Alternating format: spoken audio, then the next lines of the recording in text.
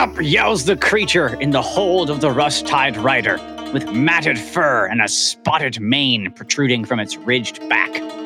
It storms across the forward stable and livestock deck and knocks over a stool, brandishing a club, and prods the gray-skinned, bald human man, rattling the bars of its cage.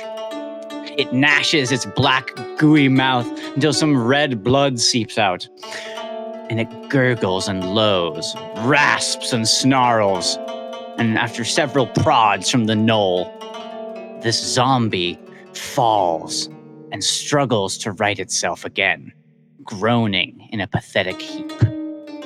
Above this, Crow stares at the menagerie of creatures and monsters, each contained in a cage bordered by crates, some with holes drilled in them, some with chains locked around them.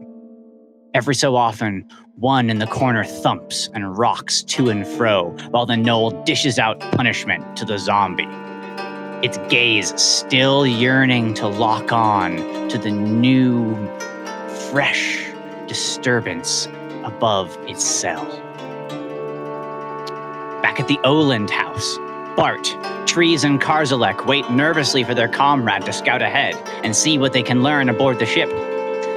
We see a group of rowdy, unkempt-looking dwarves begin to rouse themselves and noisily make a meal before their early morning shift begins in the town mine.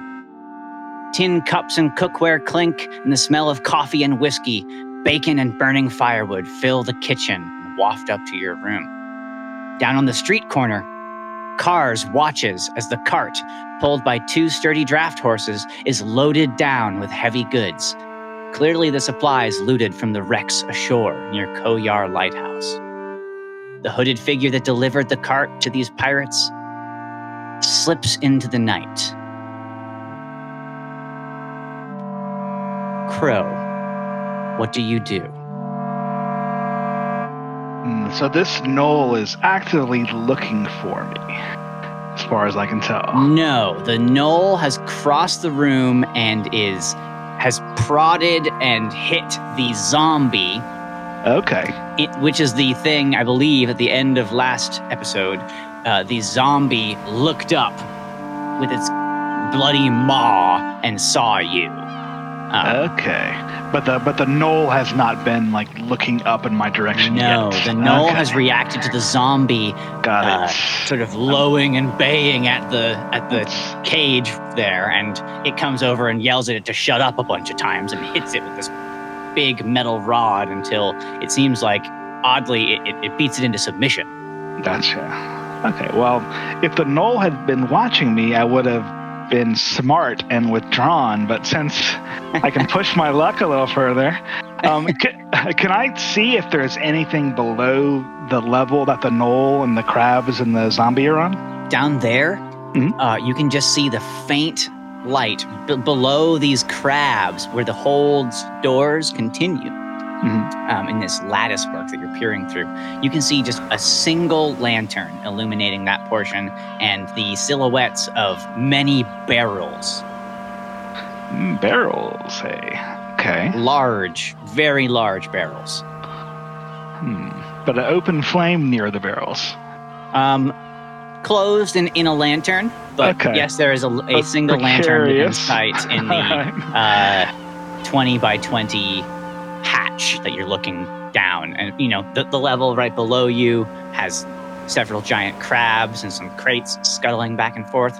The level above you, you see two pairs of feet walk by in a patrol around the top deck, and in front of you, only 10 feet away from you, is a pirate walking the gunnery deck here towards one of the cannons, and sort of rests his palm on the cannon and leans there for a moment.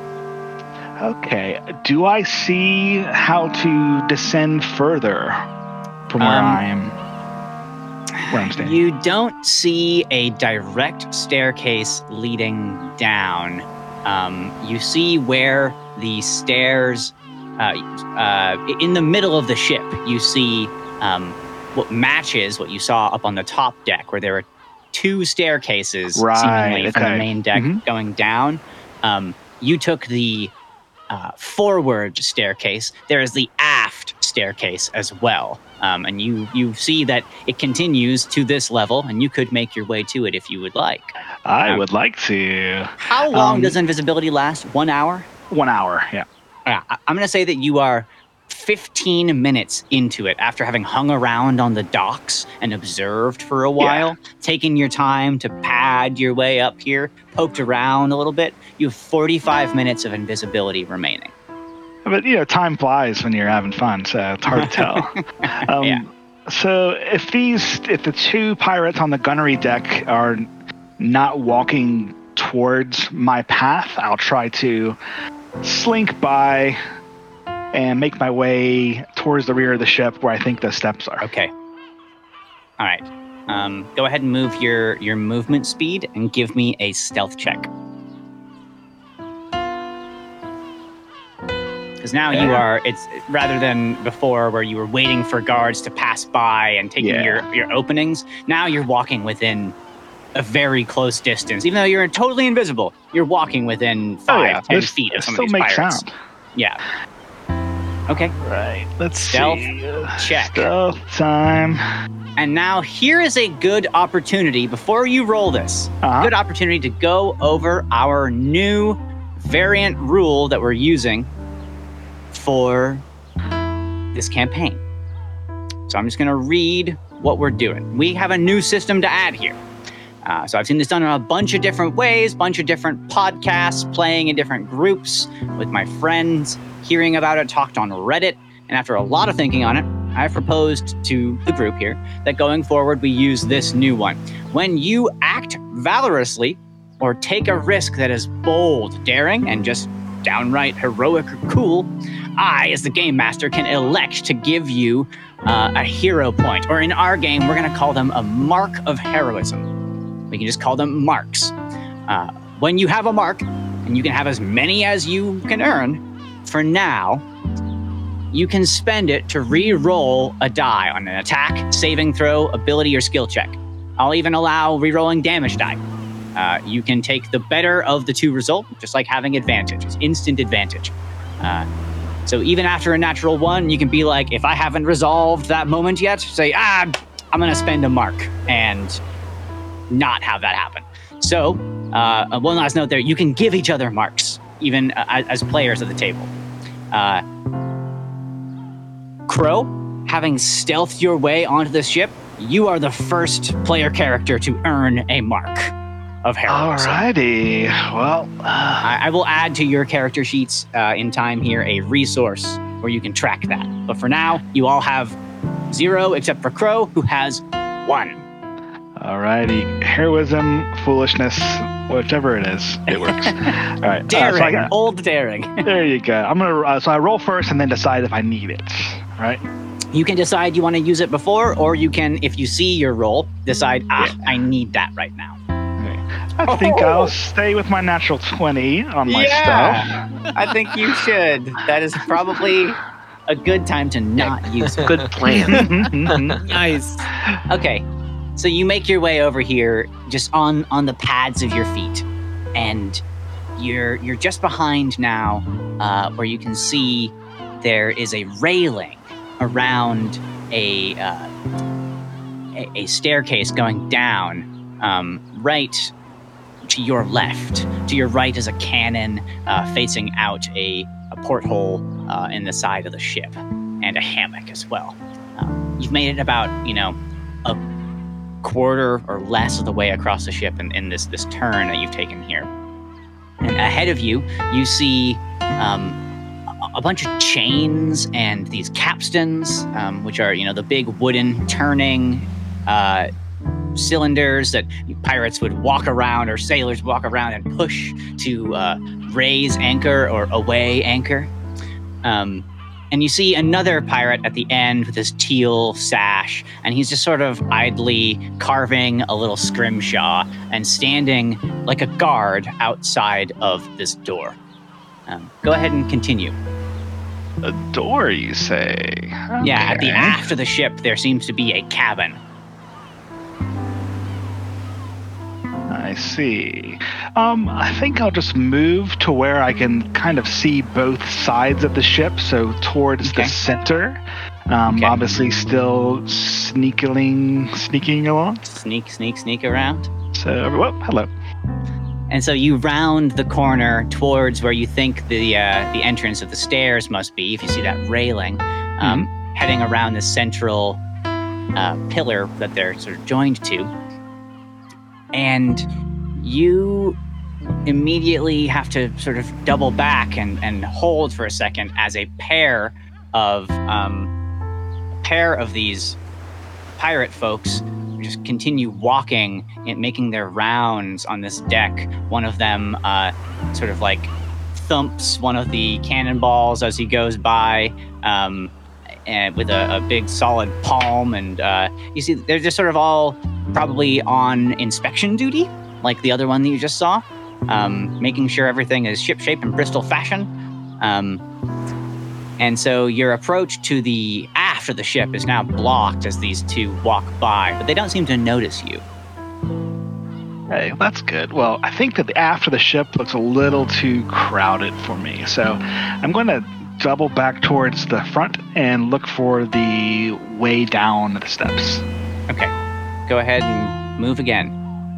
And shore leave crew, I'm sure we'll get to you in a moment here. Okay, so you are now facing the staircase down into the next level of the ship. And as you reach the banister of this staircase, you catch the pirate who is carving the scrimshaw, takes a big, wide arcing step out of the way and sort of straightens up and opens the door to the back cabin. Was I able to see anything in the doorway as he opened it? You sort of crane your neck and hold on to the banister of the stairs, wondering what's inside. And though you were transfixed moments ago by the sight below the current deck that you're on, and imagine would probably want to get down there, you're pretty taken aback by what you see emerge. Let me just drag them over here. A tall creature hunches down and places a hand on the top of the door frame, swinging its frilled head into Crow's sight and the gunnery deck proper. It takes a couple of steps that resonate the boards deeply. Thump, thump. And scales iridescent in the torchlight, the creature walks on two legs and has a swaying, powerful tail at least half as long as its body. It carries a shield that seems to be a colossal scale itself. This one is crowned with an ornate wreath of colorful bird feathers. Behind it, a squat humanoid with webbed feet and a gourd tied to a staff follows, flopping with his wet footsteps. It has a brightly glowing hanging nodule on a long esca protruding from its forehead, like an anglerfish, that flips and flops as it pads towards your direction, actually. And finally, behind that, most terrifying of all, ushered out by a pair of human pirates that close the doors behind this trio, is a great red toad-like creature. It chafes its sides on the door jamb as it moves through this human-sized door and leaves behind a slimy ichor as it continues forward. And it stretches eventually once it gets through to stand.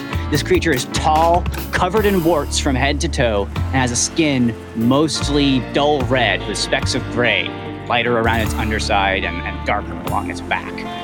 Both of its hands and fingers and feet are strangely large and end in claws. And so, hang on here, folks. We're going to get through this. They walk in your direction, and I imagine, Crow, you make your best effort to hide in the staircase or behind something. Oh, yes. And they make their way in front of what seemed innocuous a moment ago, a potted fern. right next to you, and you see the lizard folk with the tail turns. Its back is to you. And you can smell them from here, and you wonder if they can smell you. And the red toad creature utters something in a deep, guttural croaking.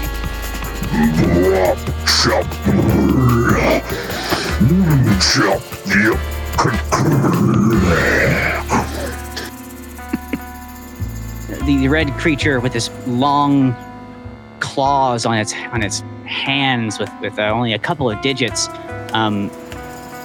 looks to the humans sort of looking around, and they all look away as it reaches out and touches this fern. Crow, you do your best not to move, to not even breathe, as the great red toad begins to glow with this bright, hot, day-glow pink light, and the world spins for a moment, and you feel sick to your stomach. And the day-glow pink emanates from the fern, and it touches it, and things swirl, and then you go dark for a second, and the three of them are gone. Interesting.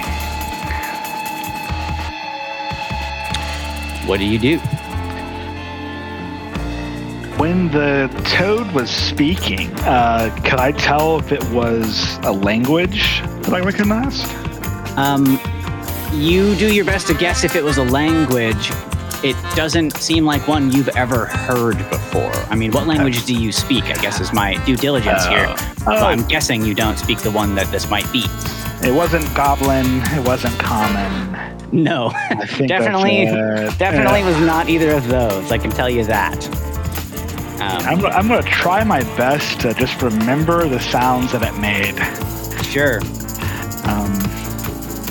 In case it's some kind of magic they were doing. Yeah. One more. I'll give you here one more action. Then we're going to go back to the Oland House crew. I'm going to sneak to where I can see down the steps. Okay. I'll just move your token here. Okay.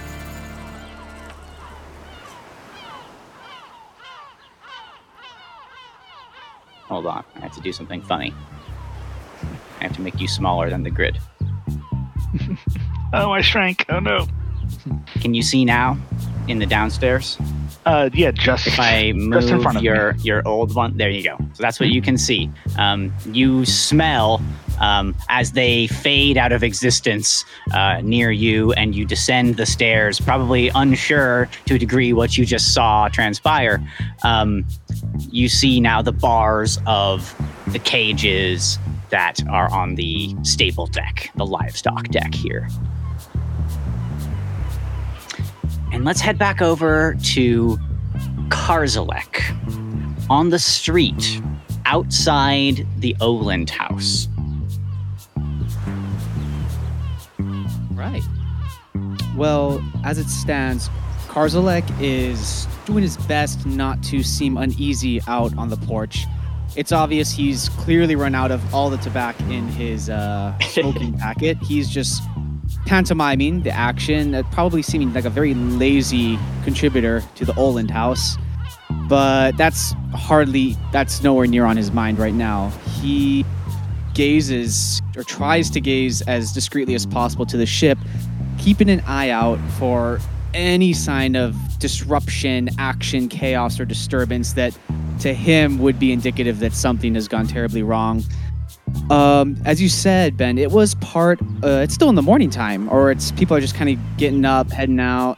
Now, you guys, I believe, started this, and maybe we're misremembering, but I believe you started this after sundown, and you waited, and then they eventually, in the dark of night, signaled with a lantern.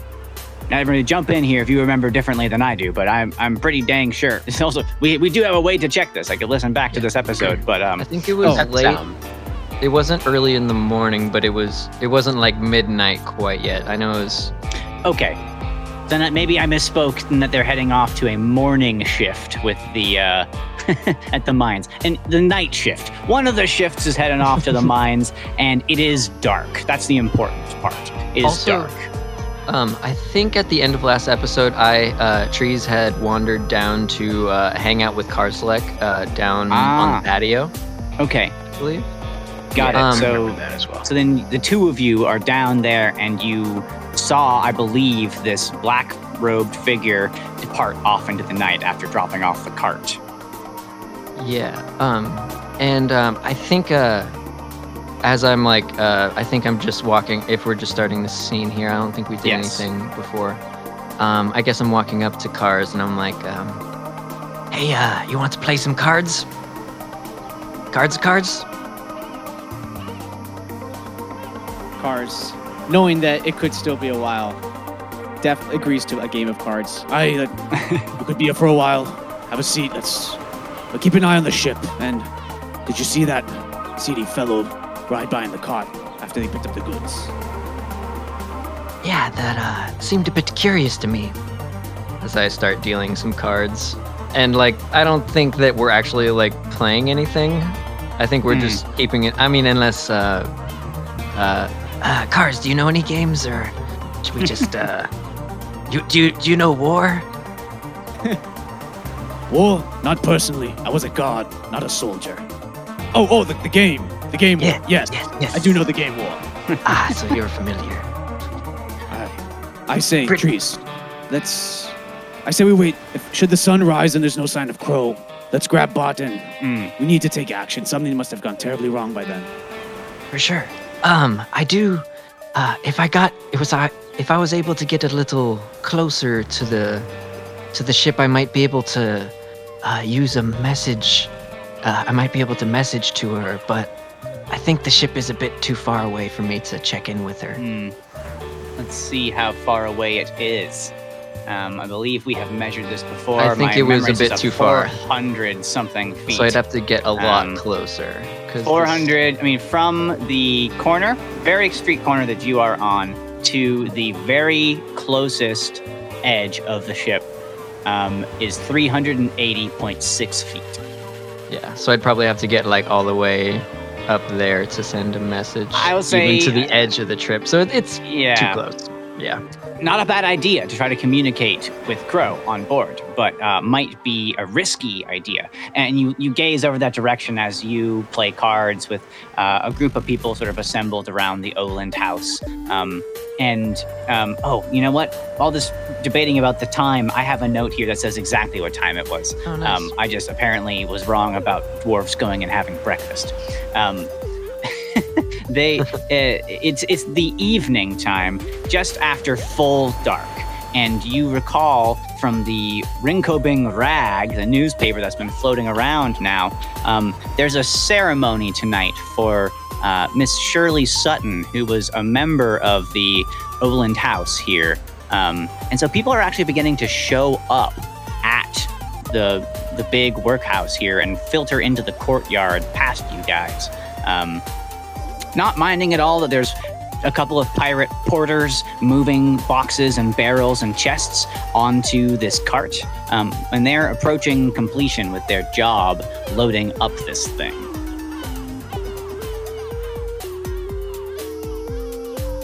And this card is on the dock, to confirm. The cart is on land at where the dock abuts the land. It has gone as far as a cart can go, and this ship has gone as far as a ship can go.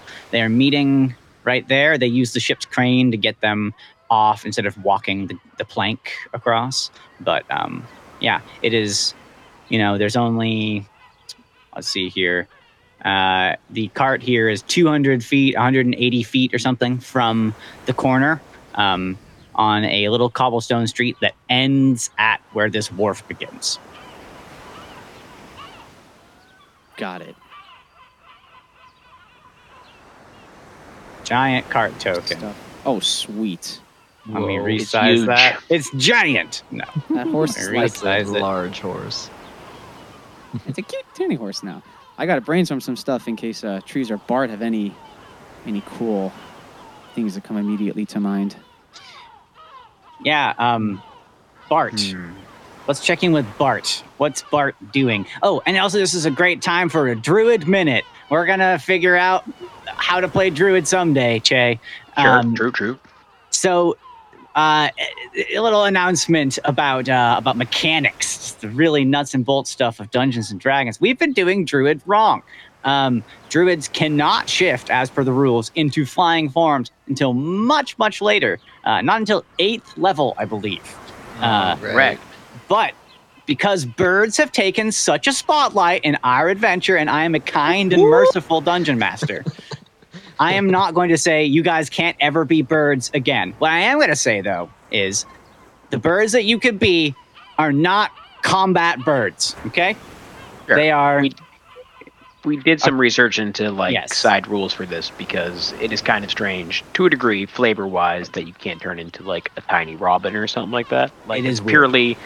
purely a rule, as far as I understand it, to stop exploitation of combat Yes. mechanics through being able to fly. And that is true, whenever you because want. having a low-level party with the ability to fly and then spontaneously turn into a caster is a amazing ability, which other classes do not get until around 8th level. 5, 6, 7, yeah. Exactly. And So they there's- have other drawbacks. But one more thing on this.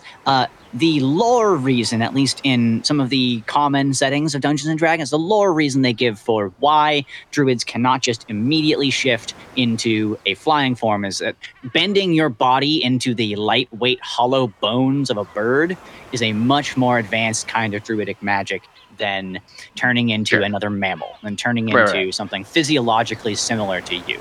Right. But the core of the rule is about combat, it being too good in the actual crunchy part of the game. And which totally problem makes sense. solving and that kind of stuff. Like, for example, you guys got to do an aerial scout of the boat.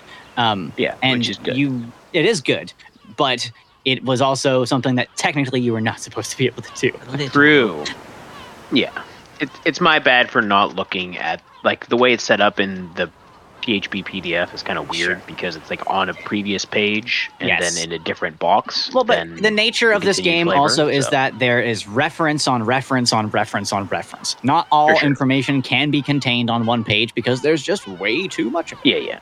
So I just missed it. And this, even in 5th edition, in 3.5 and other RPGs, it is a whole other thing. So we're going to still go forward doing our best to be faithful to the spirit and intention of the rules. And in our world, in Kasur, druids can turn into a common, mundane, a pigeon or a robin or something like that. A seagull? Seagull, honestly, I think I've looked at the stats of seagull for obvious reasons in this campaign, and I think that they would honestly count as the only stats that are furnished for us about seagulls that I could find from the official sources that actually have decent combat stats for a creature of that size. No, which makes sense. You guys ever had your finger bit by a seagull trying to get a French fry? Because I haven't. And you know what? Right. I mean, I'm fine. It's a weird thing, but I'm totally fine going with that version of the house rule that people use, which is that you can transform into small birds, but you cannot do any combat-related action while transforming. Or you can, but you're gonna be a small bird, and I have the stats now for small birds. Sure, I would argue that it probably should not be allowed because the main point that people make as to why it is broken is because you are able to maintain concentration on a spell while being a bird. Right. Which is the main strong point. I guess let me have a caveat here. You will be able to do combat, but you cannot cast a spell in that form. I think until a higher level. Anyway, but you can't. Yeah, but the reason why people say it's broken, the way they argue it, is that you can cast a spell, transform into a small bird, and maintain concentration while. Oh yeah, exactly. No. Again, to reiterate, any part of spell casting, until you actually have the mechanics that allow for it, technically in the game, you're not going to be able to do when you're shifted into a bird. It's not going to be. So it would just cancel a concentration spell. That which is an element of spell casting. Yes, you lose when you turn yourself into a bird, tiny. You don't have the ability to spell cast, and you also have a -6 to strength rolls. So take it as you will. Okay, for sure. Even Trees thinks that's bad. It is bad. Bart is going to, hearing the commotion more or less happening downstairs, and people like starting to arrive, is going to make his way outside of the house and wander down to where Karzalek and Trees are playing cards, and just sidle up and pull up a patch of grass next to them and just be like, "Who's winning?" I won again. You cheated. Power gaming.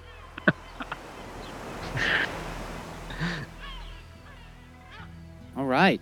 With Bart joining the party downstairs on the porch area, Karzalek's gonna mutter under his breath, "Trees, Bart, Crow's on that ship doing good work.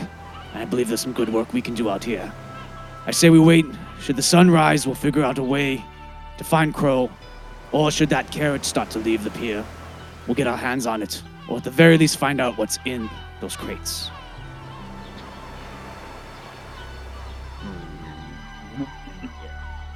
Maybe if they leave, we can sneak up and get a better look. It is still quite dark. I'm not sure if anybody could see anything at an hour like this. Also, I do have a trick up my sleeve that might work out. I was thinking, I have the ability to cast this spell that I can create an image of something. And I was thinking I could create the image of like a box or something, and we could hide inside the box, and then we could slowly creep towards it, like doot doot doot doot. Stop. Like in Divinity, when you turn into a barrel and you're moving around like that. Oh yes, we could do 3 barrels. 3 barrels. Yes, like a very hefty reptile that hides under a crate. Makes sense. Go ahead. It's an idea. That sounds borderline crazy, Trees. But then again, I wasn't visible for the first time tonight. Or last night. So there's... Last night, yeah. There are wilder things out there. It could be fun if we're worried about it and we were curious about the box. Or maybe I could create some sort of other distraction while y'all checked it out. But I'm pretty open to ideas. Well, if all those boxes are being brought onto the ship eventually, maybe we could just get inside of a box. I could fit. I know that much. Maybe you could, Cars. I imagine I could too. Are there any boxes? Are any crates? Yeah, there are crates. Right now there are 2 porters wearing these teal, paraphernalia, walking back and forth, loading things onto the cart. The order of things that happened here was a cloaked individual came up to the pier, signaled with a light. They signaled back on the boat. Then the cloaked individual just walked away from the cart and left it. And then porters began coming from the boat, which they never leave this boat, and they began unloading cargo and putting it onto the cart. And you imagine that not all of it can go in one trip. There's a lot more cargo on this wharf than would be able to be brought by just one cartload. When Crow walked by, they even checked out some of the crates, and they seemed like they were indeed genuinely the goods stolen from the various ships that were wrecked by the Koyar Lighthouse. Okay. So it's... How long has Crow really been gone at this point? 15 minutes, probably approaching 20. And we'll go back to Crow in a moment. I just wanted to give, when we split the party, we are having one of those side-by-side episodes. I wonder...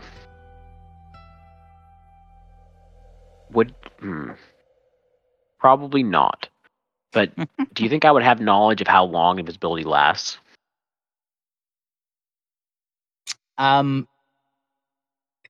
Yeah, I think you could have. Let's see. I think you could argue that you could have it, but I would say we should probably determine it by a roll. Yeah, Cars that's fine. remember? Maybe Cars can make a history check. How long was I invisible? I mean, like, I hate to get hung up on a detail like that personally, like, where are you driving at? Like, do you know that there's a limited amount of time that Crow can maintain invisibility? Exactly. Without knowing the exact duration, yes, there's a limited amount of time that anybody can make themselves go invisible or fly or breathe fire, anything magical. That's intuitive. So if she doesn't come back in a few hours, she should probably be worried, right? Yeah. Right. Yeah, so Cars was on that. Cars not knowing the length of any sort of magical effect for him. He's going strictly off of first dawn. So when he sees lights, like, okay, it's clearly been a minute if we started in the middle of the night and the sun's rising. But unfortunately, he does not know. And like part of sneaking around, I've never snuck personally onto a pirate ship before, but part of sneaking around is being willing to also, instead of just moving crouched, I'm moving crouched behind a thing, and I'm still moving, and I'm jumping over barrels, and most of it, I think, is more realistically waiting in one spot quietly for a really long ass time, waiting until you see somebody move, and then being like, go, go, go, go, go, go, go, and then doing the same thing again, like maybe 7 feet or 15 feet or something like that down the ways, like Crow hiding in all the little nooks and crannies and waiting for their moment to go between them. Anyway, small diatribe about sneaking. Cool.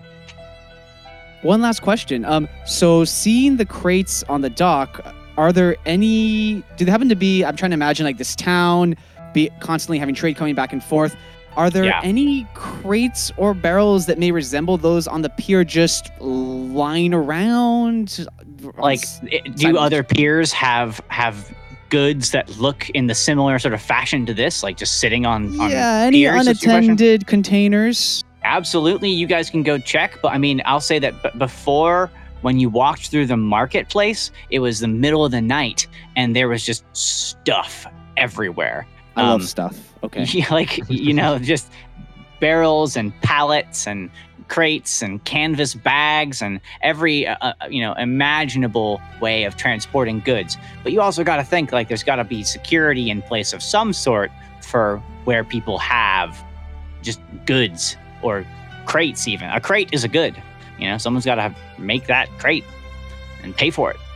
Okay, so go ahead and continue your line of inquiry about these goods. I'd like to see where you're going with this, but there's not just like abandoned goods laying around. Right, understood. You got to work. You want the box. You got to work. Sometimes it's not the goods within, but the empty space within the vessel that's valuable. This is very deep, Jesse. Thank you for this.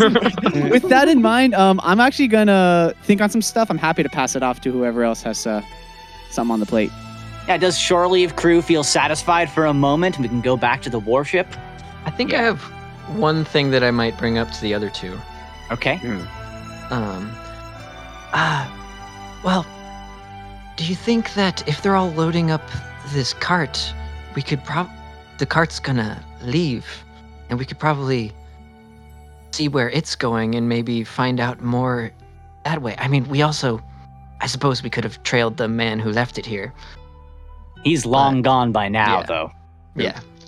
And on that note, as this is happening, you see there's like 2 or 3 spots left in the back of this cart for them to lift up some cargo in, and they're already putting a big canvas tarpaulin over the back of it and strapping it down if they're getting ready to go.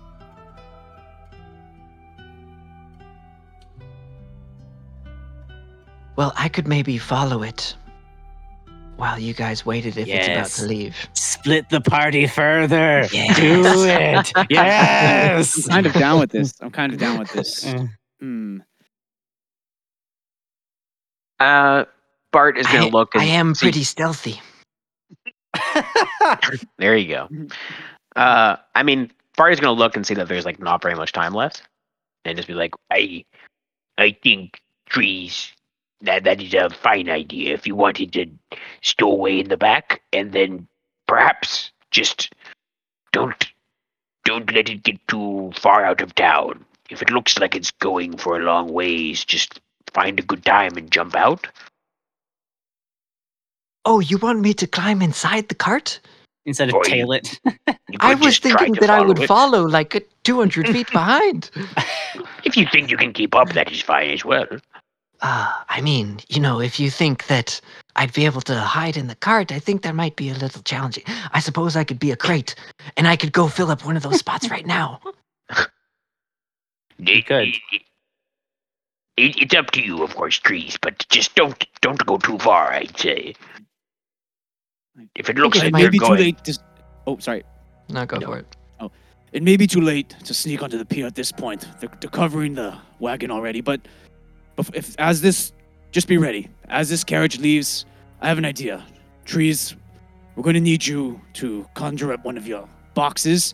Bart, I know now's not a good time for us to fight, but if that carriage comes up past this house, we're going to get into a brawl. And he's going to give a very poor, wink. Like, wink, wink. We're actually not going to brawl, but we're going to brawl. As we distract the cart, we're going to have Trees sneak in the back. All right. A good idea. Okay. Well, I feel like I could just follow it. I don't know why you all are all insisting that I get on the cart. As this debate is happening, they pull the last bit of the tarpaulin over. They pull it over, and then the pirates turn, and except for one who waits near a lantern at the end of the dock, kind of like how it was when you first arrived. He seems like he's minding the pile of remaining goods. The two porters hop back on the Rust-Tide Rider, and the cart sits there idle for a moment. And while you're discussing this further, what to do about it, a pair of individuals from the Oland house seem like they finished up the memorial that's been going on in the courtyard on the other side of this that you did not attend. And they're an old man and a young boy. And they walk right past you, giving you no mind. And the old man gets on top of the cart and pulls out a little whip. And the boy hops in the back. And they just start pulling the cart down the street. See, I could take them if they found me. I'll just follow the 200 feet behind, and if they see me, I can just turn into a box. All right, Trees. Yes, just in 2 hours, I believe Crow will be either stuck on the ship, dead, or in need of help. So maybe meet back here in 2 hours if you can. I'll be heading back in an hour. All right. Be careful. Good. I don't like the look of the rider who first drove that carriage in. Aye, good looking out. Okay, and it rounds the corner, passing you guys. Let me turn it. Zip. And zip. All right, Trees, go for it. You just gonna tail it? Is that the thought here? You're gonna. So I would like to let it go. Basically, I'm gonna nonchalantly. I'll leave the cards with the fellas. And I'll be like, good game. And then I better be heading out. And then I'll just but this is gonna be as I'm gonna basically, my plan is to tail it, as far as, if I can see it, I'm gonna see it. And then once it disappears, I keep following, you know? So it's I'm very far, but I'm just watching wait for where its it's last move that you can see, and then you follow its last move that you can see. Precisely. Okay. And I'm not so, trying to be stealthy or suspicious or anything. I'm just kind of walking through town slowly. You are unsuspicious. it. You're trying to be innocuous and hide in plain sight by not appearing to follow it whatsoever. For sure. Just the weird tabaxi walking alone at midnight. You just ended your card game, and as you saw it go down past the end of Oland House, past a very businessy looking couple of buildings that are closed because it's just shortly after midnight, and then almost to where you can no longer see it as it goes back up towards the side of town that you guys originally came from, which I believe is the east over there. And before taking the high road up to the cliffs and the cemetery, it swings a right turn and heads towards an area of town that you guys have not been yet. It's under the cliffs that the cemetery we're up on, but between that and the water, there's a little spit of shoreline. So it turns there. Okay. Yeah, I will just be creeping along behind it. I guess it's midnight. Is there a moon? Is the light out? Is there lights in the streets? What's my vision like? I think it's a little bit foggy, not to the point where you can't see lights and what's up ahead. They have a torch lit as they get on this thing and head out into the dark. But there's also street lights every so often, oil lamps in glass sconces up on poles. I think my idea is, if I can, I'd like to make my way up the ridge here and keep an eye on them as they travel down, so that I'm not tailing them anymore. I'm just watching. So you follow them to where they take a turn, and then you continue up. I go straight, yes. Past, you see on the left there, I'll make a trees token here. Yeah, you see on the left, as you make this turn, where they took a right, you make a left, and you see the cornfield that just last night you passed through. And then to your right, once you reach a T in the road, you see the graveyard ahead, and you can see the little light only, let's see how far away you are. You can see, 300, 400 feet away at the most, bobbing down on the next street down. You can see the little torch of the wagon and the silhouette of the horses and the street lights. Okay. I'll put you right there. So yeah, I guess I watch to see where they're going. Continue to do that. I think we're going to check back in with the boat. Perfect. Awesome.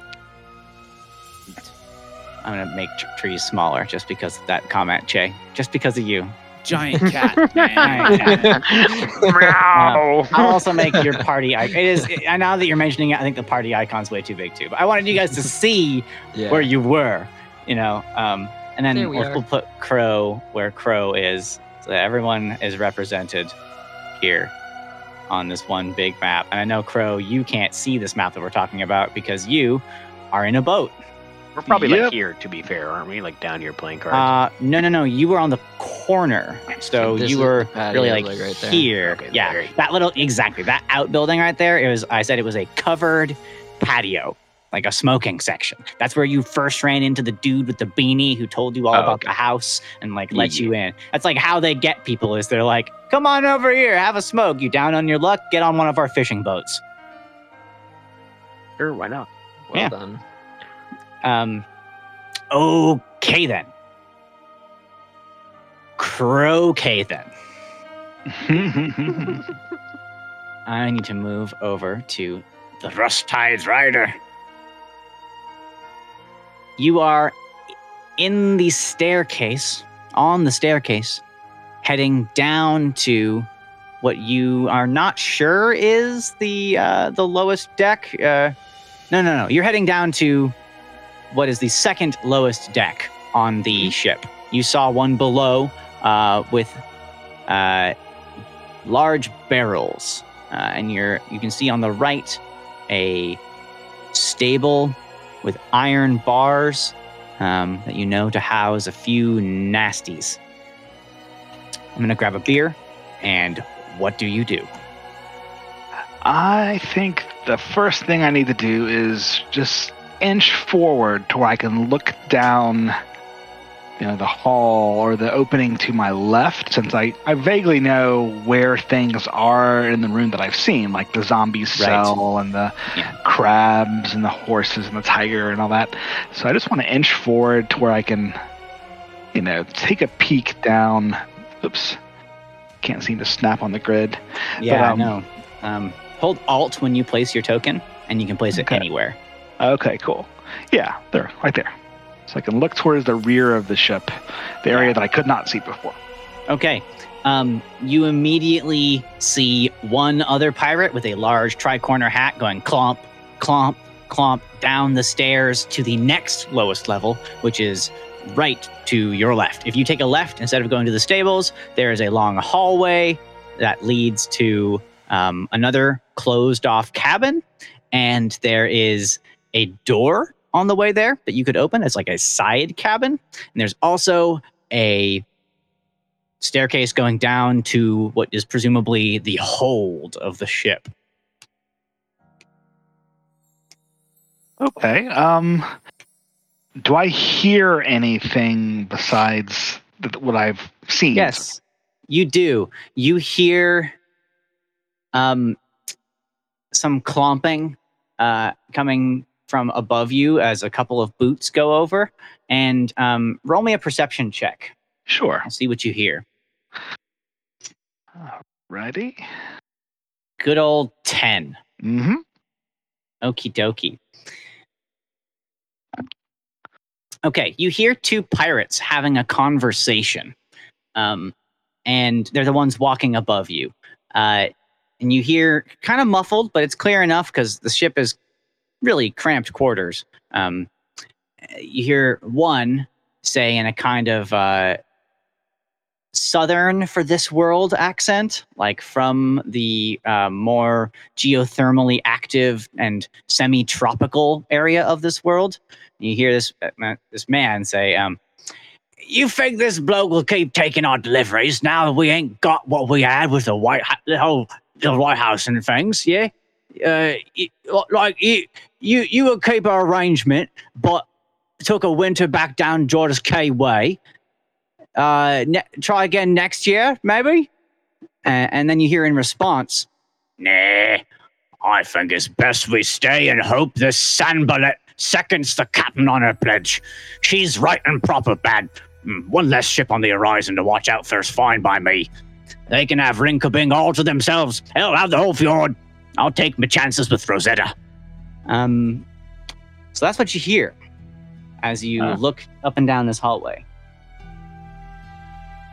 Okay, and just to make sure that I, as a player, heard you correctly. Yes.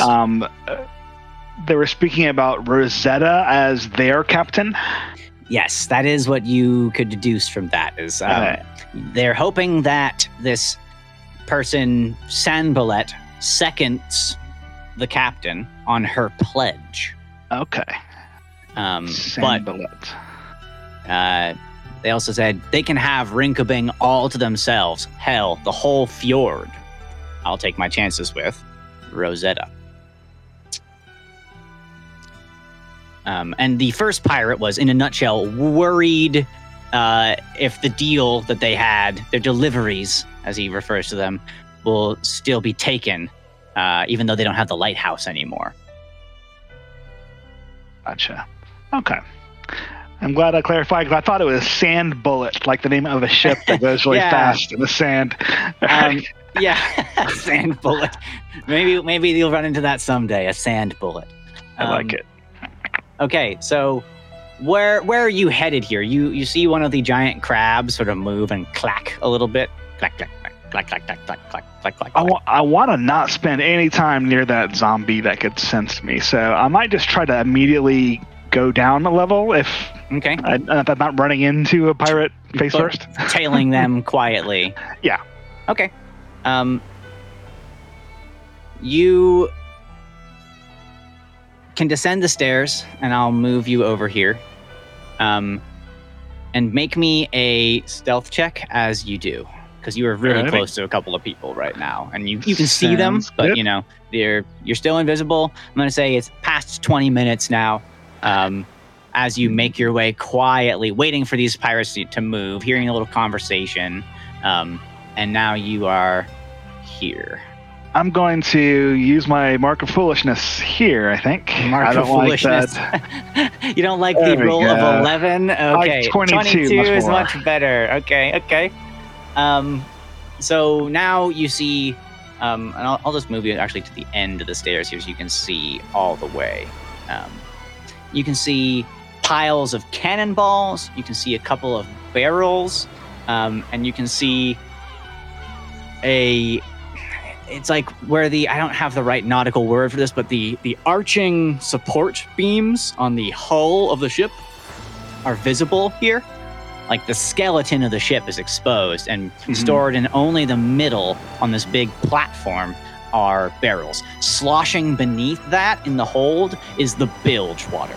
So in this space here, Zach, there is bilge water sloshing around, right at the edge of where you're standing, basically. So I think I've reached the bottom of the ship. You have reached the bottom of the ship. You've gone down. This is the third deck that you've gone down into. And as you reach here and you see to your left this empty hallway with some barrels, and to the right, a pirate walking away. You hear a couple of snarls, and two more gnolls come pulling themselves from the bilge-filled rafters down here, for lack of a better word. I know it's not a rafter, but these big wooden, skeletal parts of the hull of the ship, they pull themselves out, and they sniff the air at you. I'm going to roll a perception check for them with scent.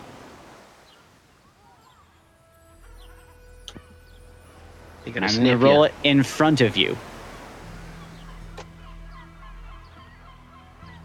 Okay. They can tell that you are there. You can feel it.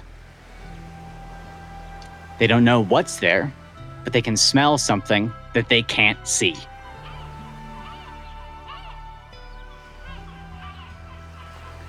What do you do? I've made it through this whole damn ship, and I have not heard any signs of other people, like captives. I haven't heard the musical squealing of a prized pig. I think they are not on this ship. So I'm going to try to get out of the ship. So just go back the way I came. Okay. So you start walking up the stairs, and you hear something. And it's not just the thump of the footsteps of the gnolls that are sniffing now as you reach the top of the stairs at the next deck. Not just the steps of the gnolls that are probably in hot pursuit following your scent. But it's a large scraping sound that feels like it's coming from port, I believe. I'm not a boat guy. Port's left, right? Mm-hmm. Yeah, Port's left. Coming from the port side of the ship, which is shoreward. You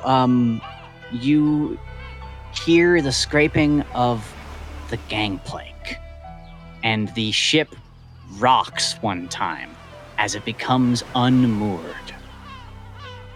And Bart and Karzalek, you see they have left one person on the dock and are moving out. At least you can tell a short distance away from the dock. It's only a few feet as you see it moving, and you see the mast rock back and forth one time as they start to list in a different direction than they've been sitting there for hours and hours. What do you guys do? Oh, well, that's not good. I suppose Crow's still on the ship. Oh, we don't have time for this. Thinking cap. It's still dark, yeah? It is still dark. It is around midnight, I believe, now. Am I just thinking it's midnight for some reason? It's not. It was after dark when you guys started. They waited for full dark. Yeah. And then you guys began this. Now it's been 20-something minutes. So not quite midnight. I'll have to make sure when I listen back to this that I get the time straight. I thought you said the clock struck midnight, then the two guys came over and moved the cart. So it's been like 20 minutes since then. So then I have fucked up time is what this is. It's all good, dude. Yeah. Complicated. It is complicated here. So let's just rewind and walk through it. I can make sure that when we do the edit here, we have at least a chronological thing that makes sense. I believe, again, what happened was it became dark. That's why they did the lantern signal, right? Then they, at full dark, they did that. Yeah. Then the people began loading the cargo, and Crow slipped aboard the ship pretty much at the same time. True. Then it's been about, I think, 20-something minutes. So full dark. That's where we've been running into the problem, is because I've not had an anchor time to associate that with here. So Sure. There you full go. dark, let's call that 10 o'clock p.m. That sounds perfect. And then, so now we're at 10:20 p.m. Okie dokie. So the clock struck 10 o'clock. 10 o'clock. Yes. Cool. 10 o'clock. Excellent. So it's So, like 10:20, 10:30. It's like right 10:20, approaching 10:30, you know. Let's call it 10:20 right now. Time is very important that we count it in granular bits right now, I think. So, Do you think that I see the ship more enough? I probably don't notice. I don't have great perception. I don't think that I'm you busy. have eyes I'm on busy. it at the moment. You're busy Yeah. tracking the sure. carriage. Yeah. No, why would the ship leave? Yeah. Everything Yeah. Very true. everything is fine. So a couple of moments pass, and it's clear that this thing is, you know, shoved off in a direction. And you hear Crow one thing get yelled, "Oars! Oars!" Well,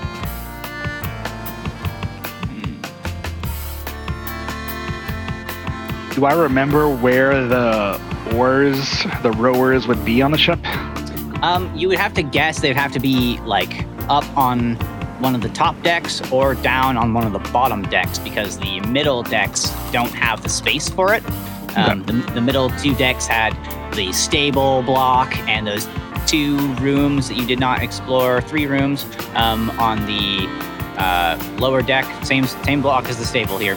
And then the cannons and gunnery deck with the ferns and the creatures that you saw disappear through the fern.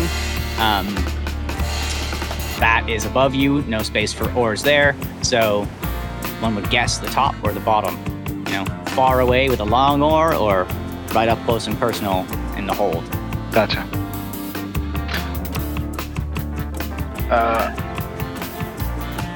This is why you always split the party. This mean, is why okay, you so- always split the party. Yeah. so Bart is going to like reach out and place a hand on Kars' shoulder and be like, Karzanek, I think, though this does not feel good, I think that we just need to stay put. I think that if we rush to the ship or do anything rash right now, neither of us are particularly sneaky compared to our companions, and I feel like we're just gonna end up pirate pincushions. Cars like Unless you have- subconsciously. Yes, I continue. Unless you have some brilliant idea, I cannot think of anything. Karzalek subconsciously gripping the hilt of his long sword, his teeth grating together, his direct dwarven guardsman militiaman line of thinking stressed to its limit, can think of no other than just directly addressing Yeah. the problem at hand. But you have to recognize that Kars, he's not from this town. This isn't his jurisdiction. You guys are, whether or not the next town over thinks that you should go and find out stuff here, Rinkobring is in a different nation functionally. It's in the kingdom of Kiel. Right, recognizing that his badge of service is only valid in Schloss Gletscher, realizing you can't just walk up to a dock and start throwing questions, much less orders. Through gritted teeth, he just emits a dwarven growl and just stares at the ship with just futile anger in his eyes, but mutters in response, "You're right, Bart, but what of Crow? The ship, it's leaving. We have to do something." Let's maybe make our way closer to the shore, but stay out of sight, stay behind some of these houses. Just don't lose sight of the ship. Very well, but there is one pirate still on the dock, correct? There's one pirate at the very end of the dock hanging out with a lit lantern at the end of the dock, and he seems like he is smoking a cigarette, sitting on a barrel, waiting like Right. totally casually, sitting like, you know, they've left him to mind what looks like probably another 2 cartloads worth of cargo. Okay. All right, Bot. I say we get closer, but at the very least, if that ship is off and on its own, we're getting a hold of that. Rapscallion at the end of the pier, and we're going to find some answers. We're not leaving Crow with no answers out of here. Aye, makes sense. Let's jump back to trees. Trees. Ah, yes. You follow the cart as it wends its way along the shore. It passes the ship that came in last episode, right as you saw the some of the folks wearing bandanas from the tavern y'all visited leave on a ship, and another ship came in and docked. The cart goes past that dock and looks like it's going to essentially the outskirts of town, at the end of the eastern side of Rinkoving. And so I assume you shadow it pretty much along this ridgeline here? I'm probably gonna creep on up. Go ahead and move yourself to wherever you would like to be. Okay. You pass by the winding path that goes up to the graveyard where Joby is buried. I look at it and just grimace and keep moving forward. Oh, on your left, you pass 2 buildings that you guys didn't really get to check out last time you passed through here. Both of them appear totally closed down, like, because it is nighttime. But they appear to be, like, temples, which makes sense. They're up by the graveyard. They're kind of on the outside of town. The one in particular that you pass by right now just looks very, very old. And you see a statue on top of it. And the statue is just of like a woman bound to the prow of a ship.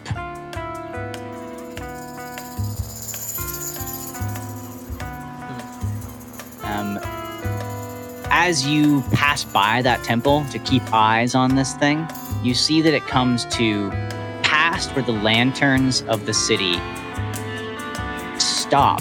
There's about 3 structures at the very eastern edge of town.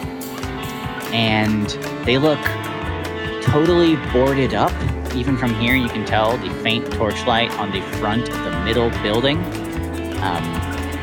It's like plywood has been, placed across this, and simple boards covering up windows with no glass in it. That kind of factory look where there's also a really nice big glass windows and a bunch of panes, but random ones have been punched out and random ones are different colors. Right. It's that right there. Okay. And the old man hops off the cart and he holds out his hand to the boy who comes down, and they walk to the side and disappear around the back side of the building. And I think we see I'm trees. very far away. You're very far away. You're a couple 100 feet away, but you're up on this ridgeline with a perfect line of sight down on it. I think we see you off the road just a hair, peering through the brush, in total darkness, looking down on this cart going to the edge of town. Really fighting the urge to go down and check out those boxes right now. Hey, you want to get a mark of heroism? Go do it. Thinking about it, yeah. I got these cat's claws. I can climb down this cliff. I think You would be able to go down that cliff with probably no climb check. It's they're not super steep cliffs. You can see to your left that it begins to get really steep if you continue up this path where the cobblestones. You're almost at the end of where the cobblestone road is. And it turns to like a dirt and mud path up ahead and rises up higher and higher. Okay.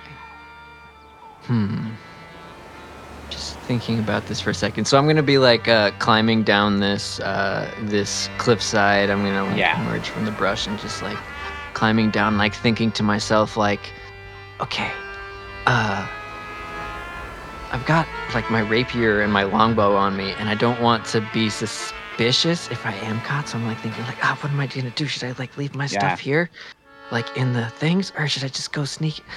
And then I'll just like keep, without making the decision to leave it, I'm just gonna keep my stuff on me and sneak up towards. And first, I'm gonna wait the debate, and see if they you know? reappear first. Sure.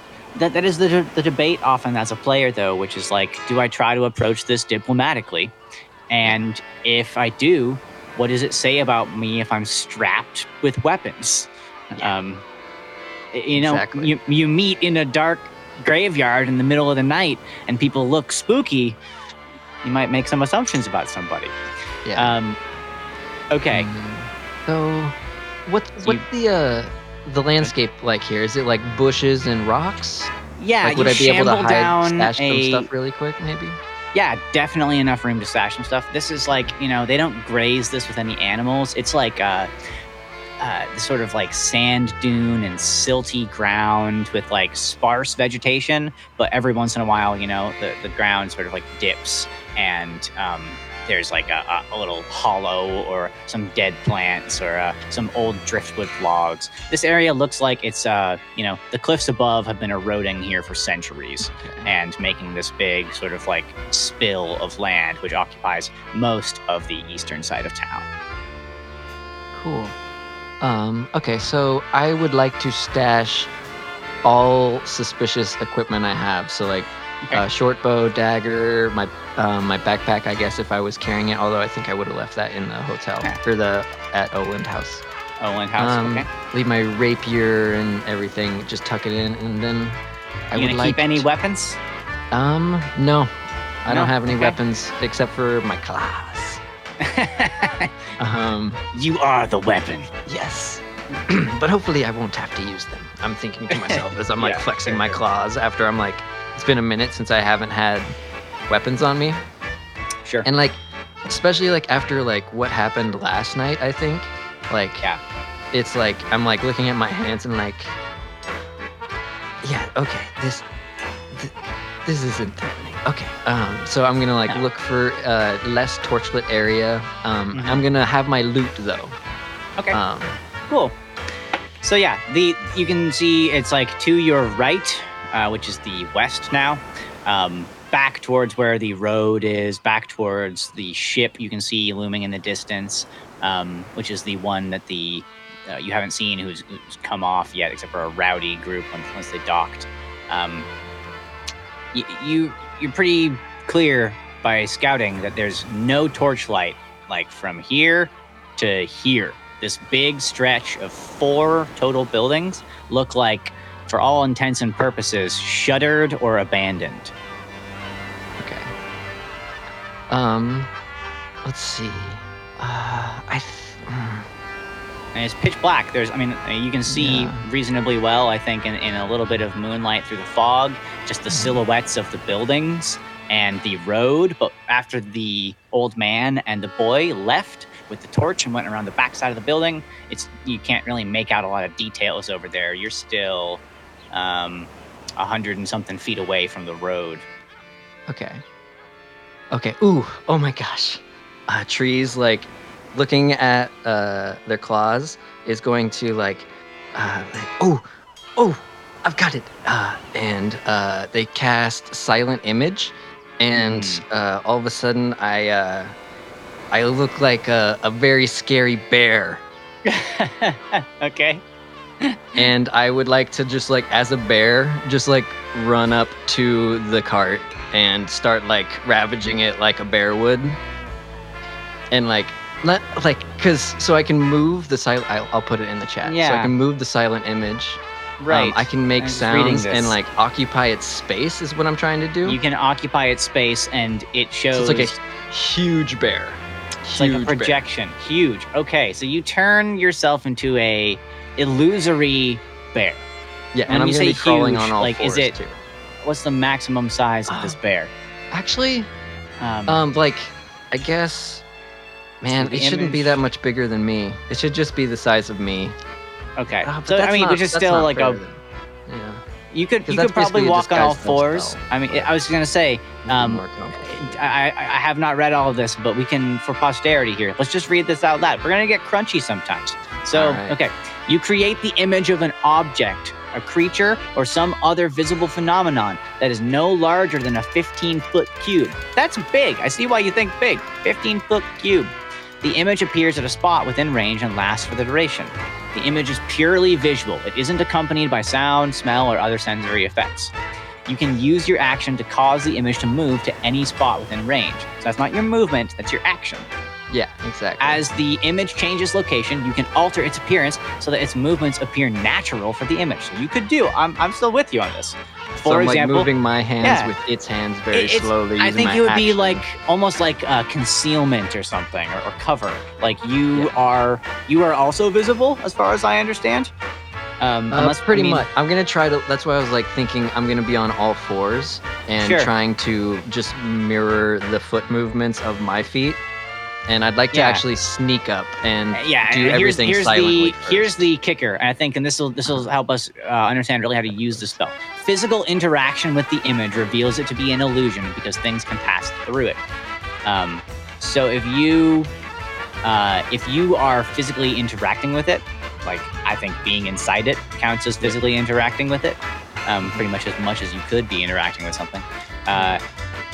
You make it appear like translucent. So I'm going to say that it is I'll give you advantage to a performance or deception check here, because this is probably performance based, I'm imagining, right? You're doing this with a magical aspect of your bard class. Yeah, I guess so. Or I mean, yeah, It's I'm not just innate to I'm you. performing. Yeah, that makes sense. So your Sure. spell casting is your music. So so I guess you play something on your lute. I was kind of And- thinking I start to like chant to myself as I'm like looking at my paws.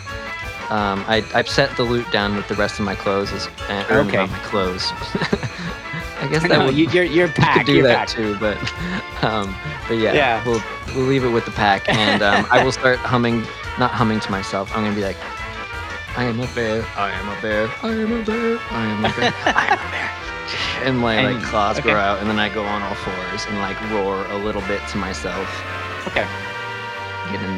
Start performing like, Okay. bite some shrubs.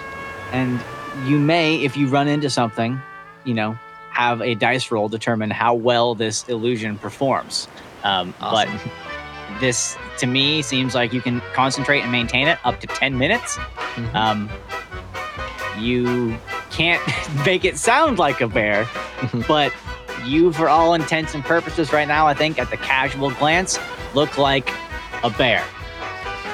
Heck yes. So this bear is going to sneak up to this cart and just start rummaging through it. Okay. Like, actually, no, I'm not going to be making noises. Yeah, Right, I'm going to be right, you quiet, can't and then make if noises. I'm caught, then Okay. then I will channel bear. Okay. So if you want me to roll a stealth check to be Um, silent while I'm going through this, or I think there's nobody around. You don't need to roll me a stealth check. You're rocking up as a bear.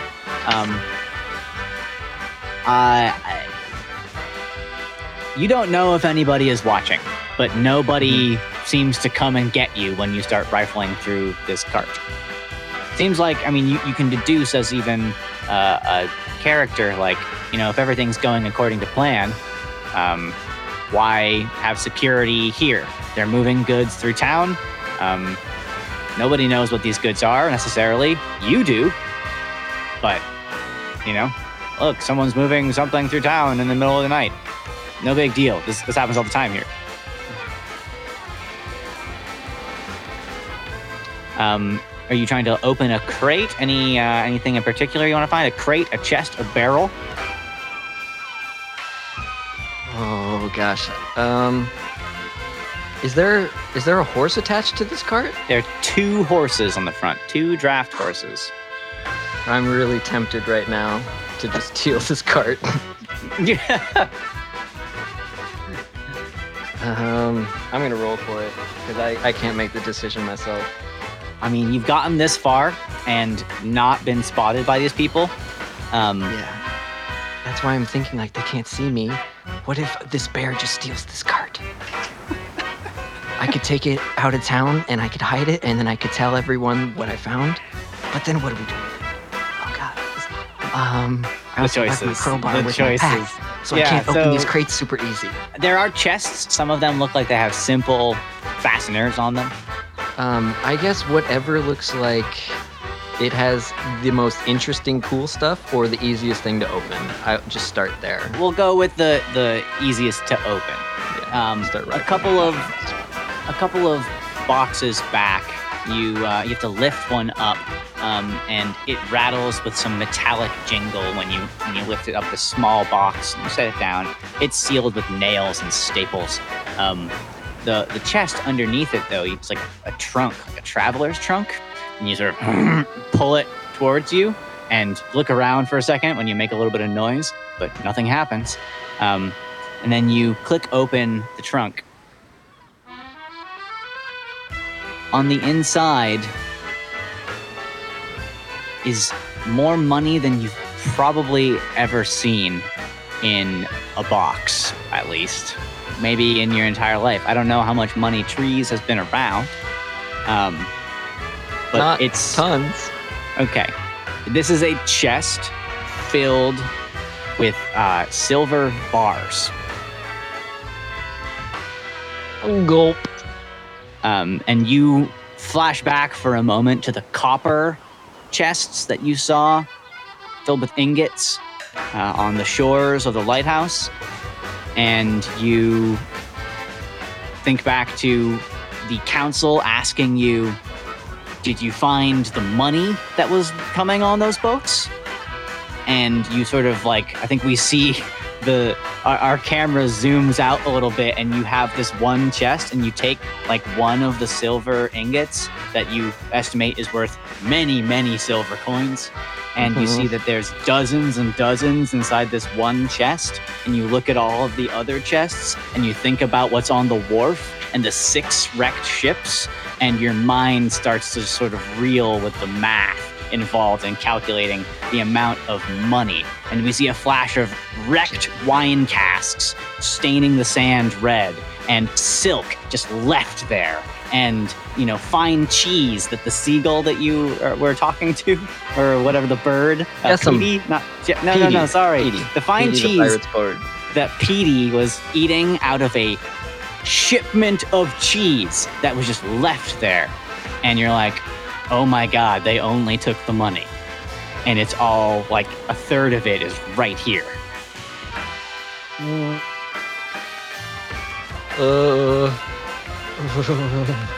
You hear footsteps. Cart.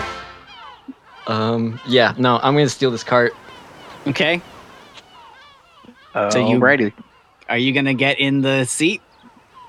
Yep, this bear is gonna climb up into the seat.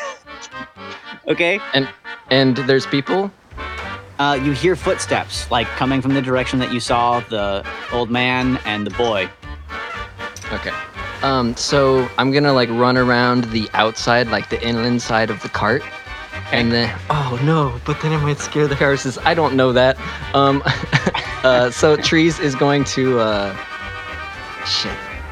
is going to run around the inland side and then run up onto like where the seat is, I guess. Yeah. And then just like try to roar and scare the people that are coming. Okay.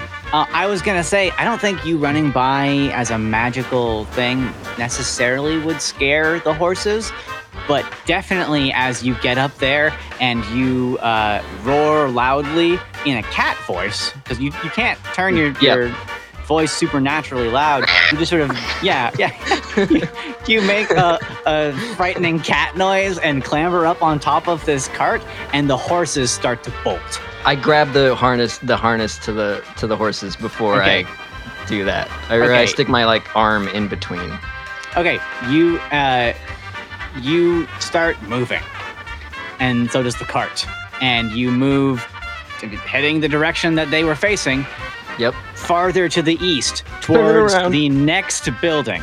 There is a small turnaround area up ahead, but otherwise you're looking at sand dunes and then the beach. Yep. This bear's gonna try to animal handling these horses. Okay. Give me an animal handling check. This is a weird one, but let's see what happens. Oh no! I rolled a natural 3. Oh god. Natural 3 -1 Okay. is 2. I don't think I need to Do tell I get you a mark what of the DC heroism was. for any of this? I think you might when this is resolved. Fudge. All right, fun. So Cool. you steal the cart and you make them bolt.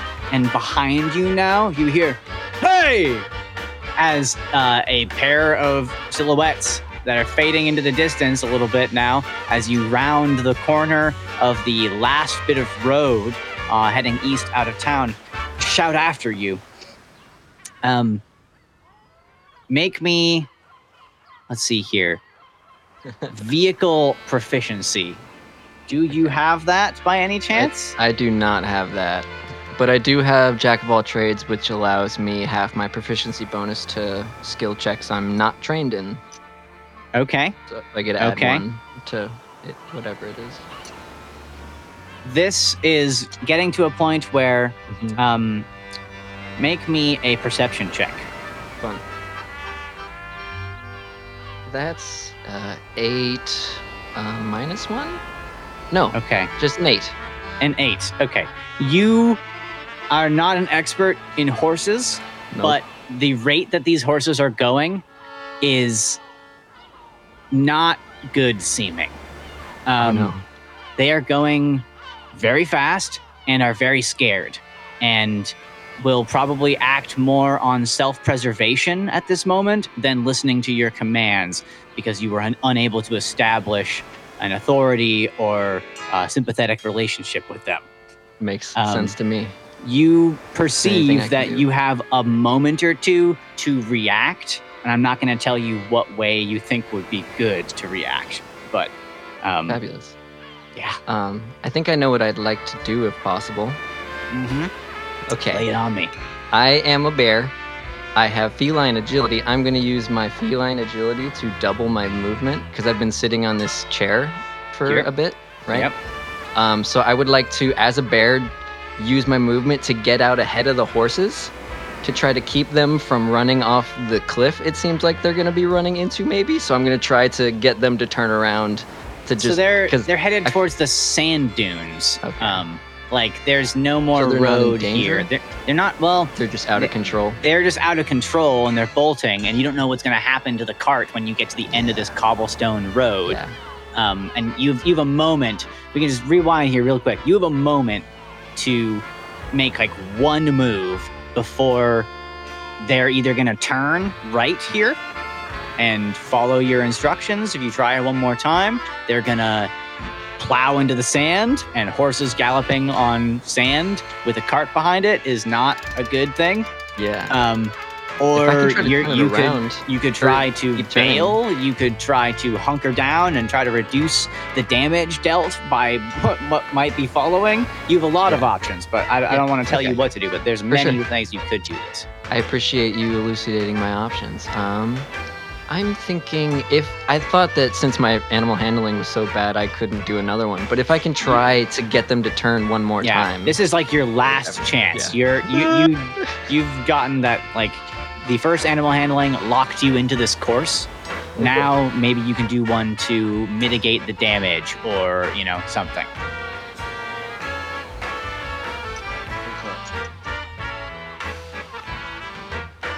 oh gosh, guys, I gotta roll better someday. I rolled Uh-oh. a 5 minus Okay. 1 is 4. Well, what we see here is trees frantically trying to calm these horses and trying to use all of the years of having these nice interactions with animals and being able to speak with them even. I could've These done horses that. are just too afraid and too overburdened with this cart, and they reach the sand, and one of the wheels goes ka-chunk off the cobblestone into the sand, and one of the horses goes down immediately. Make me a dexterity saving throw. Oh my gosh, I rolled a natural 1. I gotta You find a are different rolling dice. very poorly right now. Very poorly. No. Not going well Okay. for me.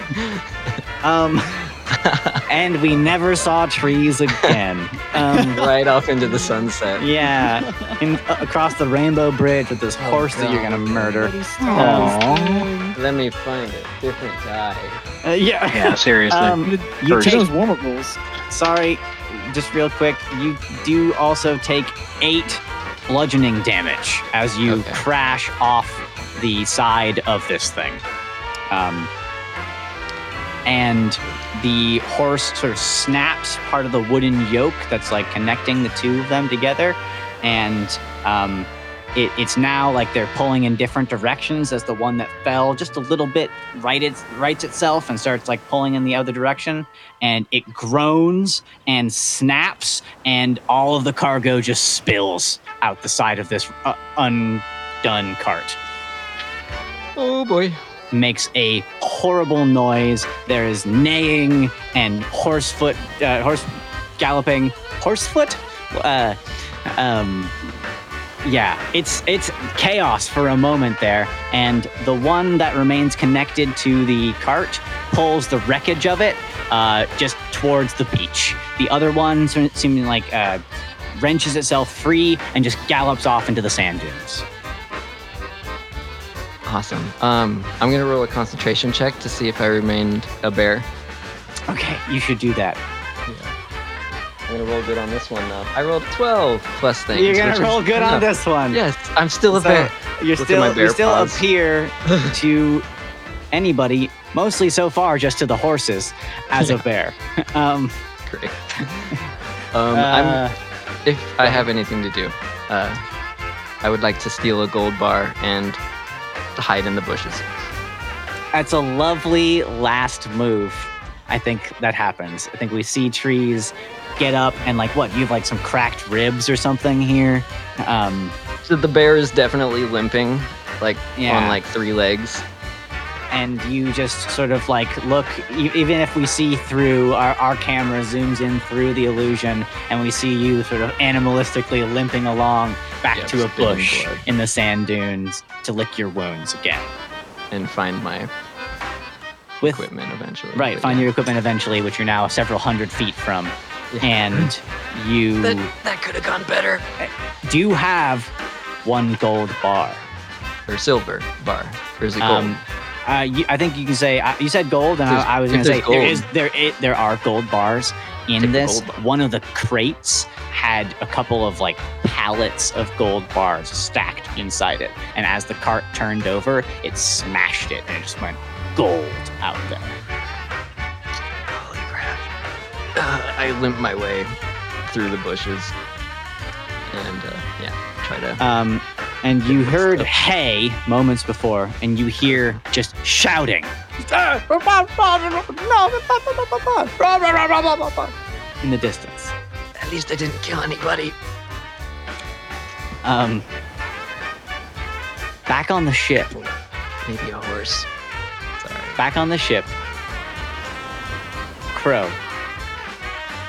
You are in the stable block, livestock deck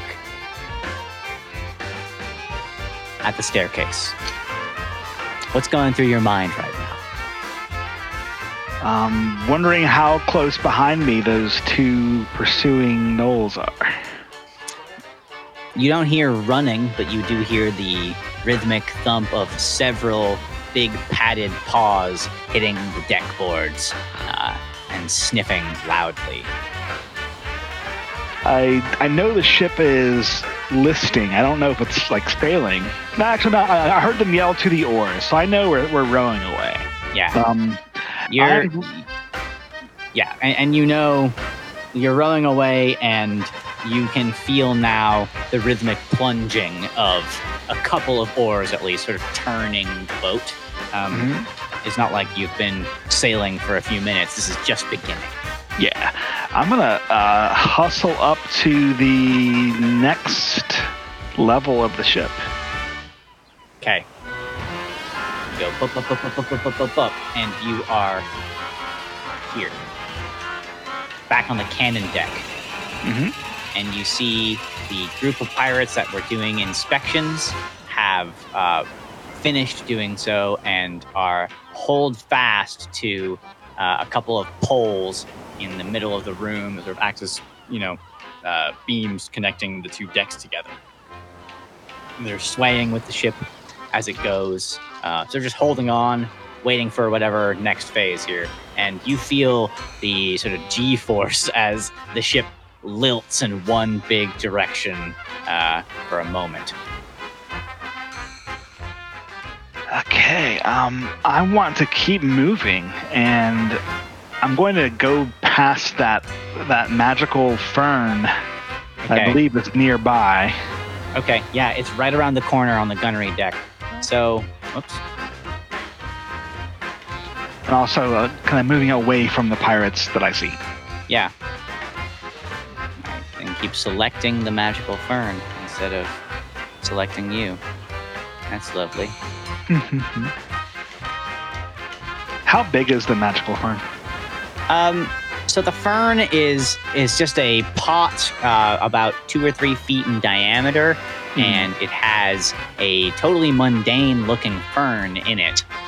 There are even a couple of other spots around here that have little, hanging plants inside this deck in particular, and you smell in some of the crates near you very pungent spices and stuff. So this must be some of the cargo that they have on board that they're not offloading. The fern, though, as you arrive next to it, it's sort of propped up on a crate. There's this big vessel. And are you checking it out? Yeah, I mean, what did I see before? Did the plant itself glow? Yes, it was the tip of that toad creature's claws started emanating light, and then the fern started emanating light, and then it wisped together, connected, went up into their form, and transported all 3 of those reptilian, amphibious, and fish creatures out of your sight. Okay. I'm not really going to stop to take any time. Okay. But I do want to just grab some of the fern, snap off a branch or grab some leaves or whatever. So you reach down to grab one of the stalks of the fern, and you find something else. Your finger kind of goes over something, and it's a note. I will yoink that. And it has one word written on it, and it's just a folded piece of paper. And it says, "Sorry, comma, M." Interesting.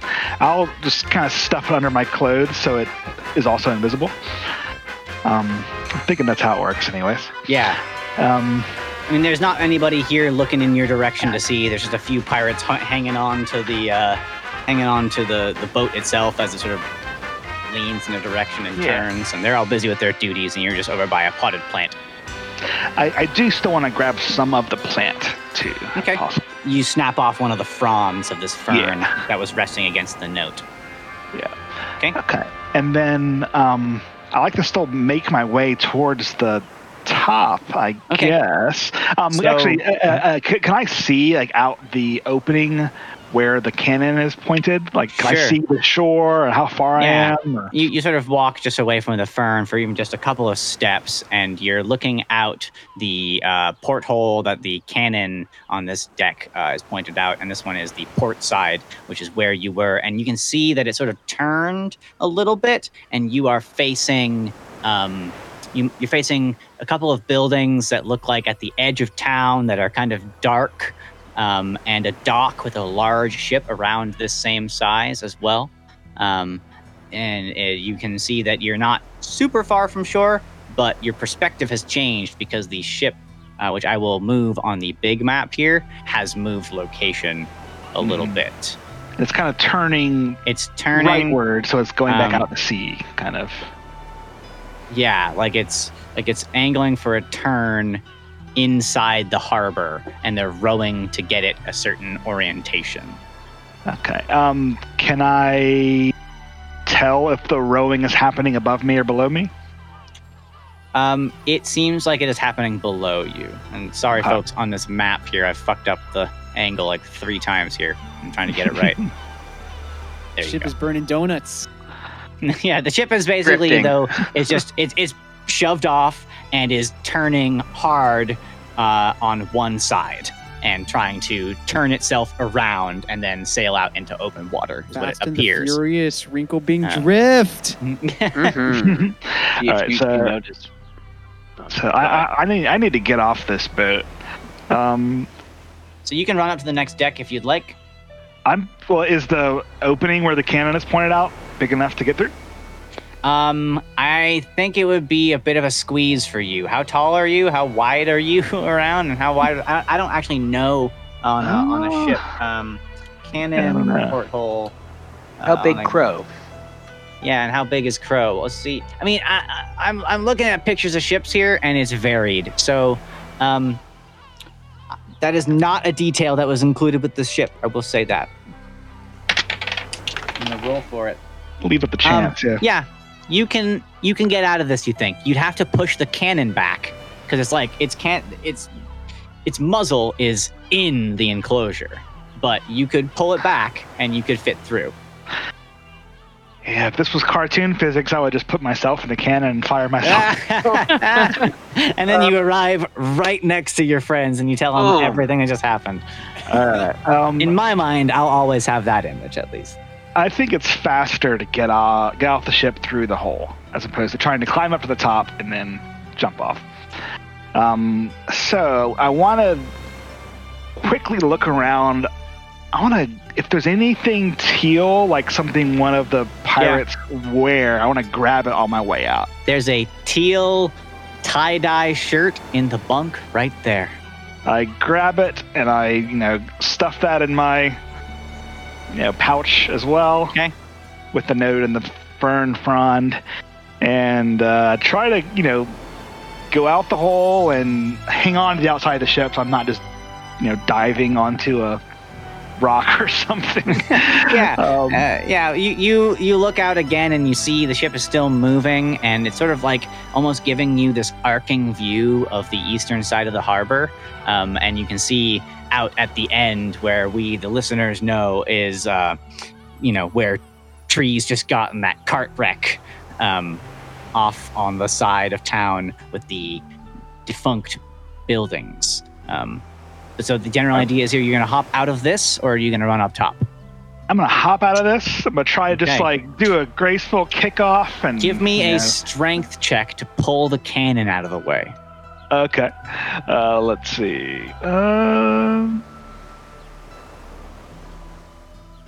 Would that be an athletics or just strength? Play strength. I think athletics check to pull the cannon out of the way is fine. Okay. Yeah. Cool. 7. No. You are pulling it, but it's just taking you a minute, and the thing's slowly rolling, and you feel the ship fully finish its turn before eventually the deck leans back in the other direction, and you're able to pull it into the right spot on flat ground. And they have turned themselves almost all the way around, and you now see open ocean, Crow, and you are able to jump out if you want. I do just try to kick off the porthole and get, so I'm not landing on an oar or in the immediate, wake of the ship. So we see your head sort of stick out from your own view, and would be the only way to be able to see this because you're still invisible. Mm-hmm. And you look to the left and the right, and there's a couple of oars down there, and they're being pulled back in, actually, as everybody's sort of finished this maneuver that they were doing. And you see the open ocean and a big dark shape where there's probably this rock that you guys saw when you were sailing in, sort of at the beginning of the entrance to the port town. And you guess this is pretty deep water, and you don't know how easy of a swim this is going to be, but you can go ahead and jump off if you want. I don't think staying on the ship is going to work, so I am going to jump off. Okay. And try to at least get to the rock, if nothing else. Okay. I will move you back over to the map, and you'll see where you are now. Excellent. One dive. Should be right there. You turned around in the ship, and you saw where trees had the whole cart incident up here, and then it continued turning as you struggled with the cannon until you were able to, on flat, level boards, pull it out of the way, and now you're looking at the other side of town here. And they've done a 180. All right. That's a pretty long swim. That is a pretty long swim on any account. I mean, they're really not, the aft of the ship is really not that far from the edge of a wharf. They've only gone 290 feet away. But 290 feet measured on a ruler on Rule 20 feels a lot different than 290 feet of swimming in harbor water in the middle of the night. Very true. Well, I think I've committed to my swimming plan here. I think you have. Yeah, I jump out and I immediately try to look at whatever the closest thing is to me. Okay. You jump out and you whistle through the air for about 2 seconds, and then very cold seawater hits you. And I assume you're still wearing your weapons and your armor and all of that jazz. And you just feel yourself become soaked and heavy immediately.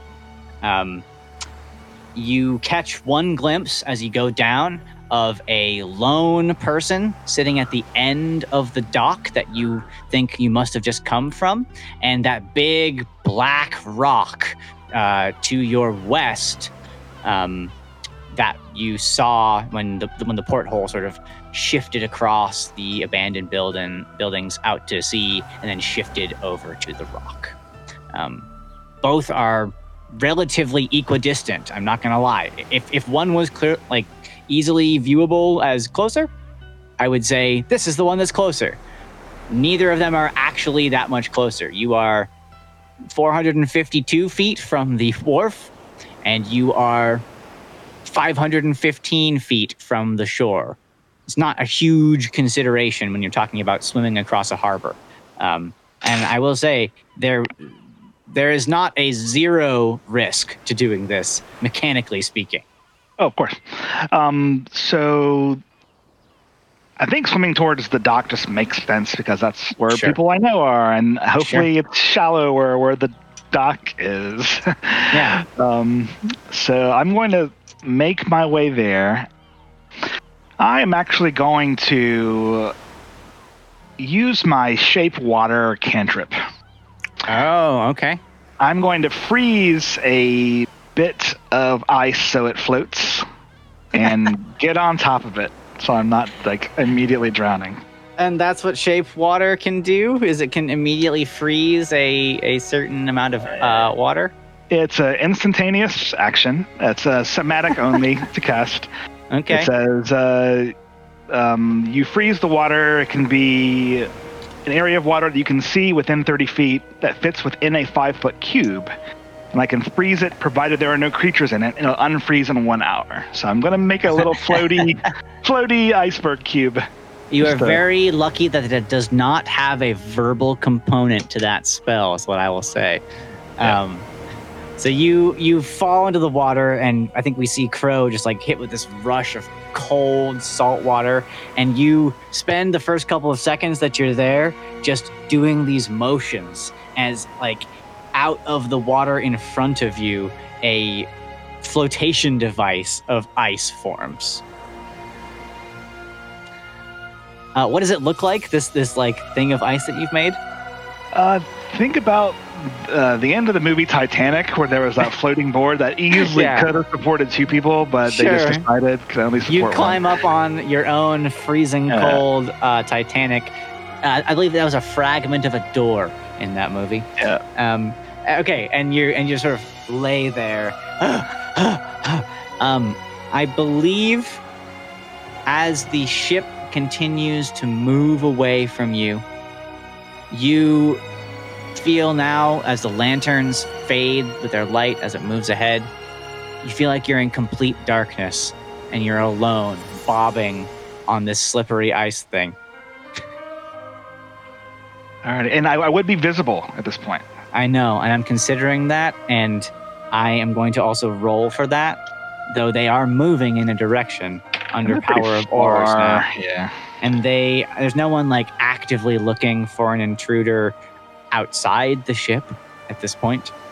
I think that you get away unscathed, and you're now facing another problem, which is that you're floating in the middle of the harbor and trees. You are hiding in a bush, licking your wounds up at the abandoned buildings on the eastern side of town. Bart and Karzalek, I want to know, as now I think we've reached maybe around approaching half an hour has gone by since Crow went on there, and since since Trees took off. What is going through your mind right now? What are you doing? I mean, I think it's very difficult for me to justify Bart doing anything really crazy or extreme, considering only half an hour has passed still, right? Like, Sure. I was prepared to wait for a significantly longer amount of time, knowing that I was not suited for the task that Crow was taking on. So I'm pretty sure I'm just waiting still. Maybe I'll be scanning the coast, trying to look to see if anything's and watching the boat, but that's about The ship is moving farther and farther away. From your perspective now, if you remain there, the ship is 1,000 feet away. And in that half hour, I can justify Karzalek's very little patience for the matter officially burning out. And with firm resolve in his eyes, he will, I'm not sure whether we have time, not this session, but the next session, he will be grabbing Bart and saying, hey, we're going to go get that guy on the pier and we're going to get some answers before this trail goes cold. Okay. So you want to move ahead to the guy on the pier? Yes. Okay. And Bart, what say you on that? If I see that Karzalek is going to start moving up, I will shadow him, but probably 50 feet off to one side, the left, I think. Yeah. Kind of splitting my attention between scanning the coast, the ship, and then also watching what Kars is doing. Okay. So let's catch up, though, with the shore party back at the Oland house. The memorial for Shirley Sutton of the Sutton house is wrapped up, and the last straggling drinkers of the wake sort of event are partying in the main building of the Oland house. There's a lone pirate sitting on the end of the wharf that the Rust-Tide Rider just took off from.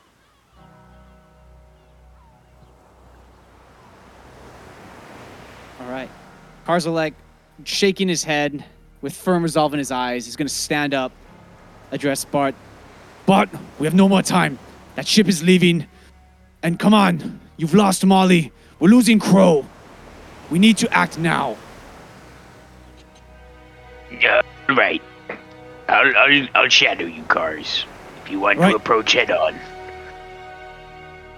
Okay. With that, Kars will make his way, not in any overtly aggressive style, his sword isn't drawn or anything, but I mean his shoulders are squared and he is gonna tromp his way straight down to that pirate on the dock. Okay.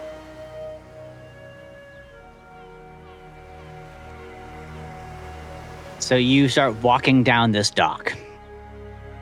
And immediately the pirate, who thought his night was pretty set, at least for now, he hops off the crate and he throws the butt of his cigarette, probably his third or fourth since you've been watching him sort of sit on this end of the dock and chain smoke.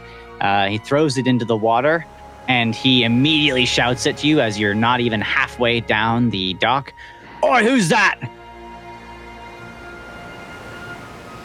Karzalek will respond. almost tapping into a subconscious, subconscious awareness of who he is and what he is, irregardless of the setting. I'm Karzalek Grotze, militiaman of Schloss Gletscher, and I demand to know where that ship the Rustide Rider is heading. And he sort of cocks a head at you and says, "Oh, aren't you fucking fancy? Well, you know what? I don't have to tell you shite." And he goes and he plops back down on the barrel and he says, "Get off my dock!" Yeah, you won't know shite after I'm through with you. And Karza's gonna not initiate combat, but he will definitely get into he'll switch into an overtly aggressive, again, Sure. not drawing a weapon, but perhaps moving to put hands on this guy. Okay, so you start clomping your way down the deck, down the dock.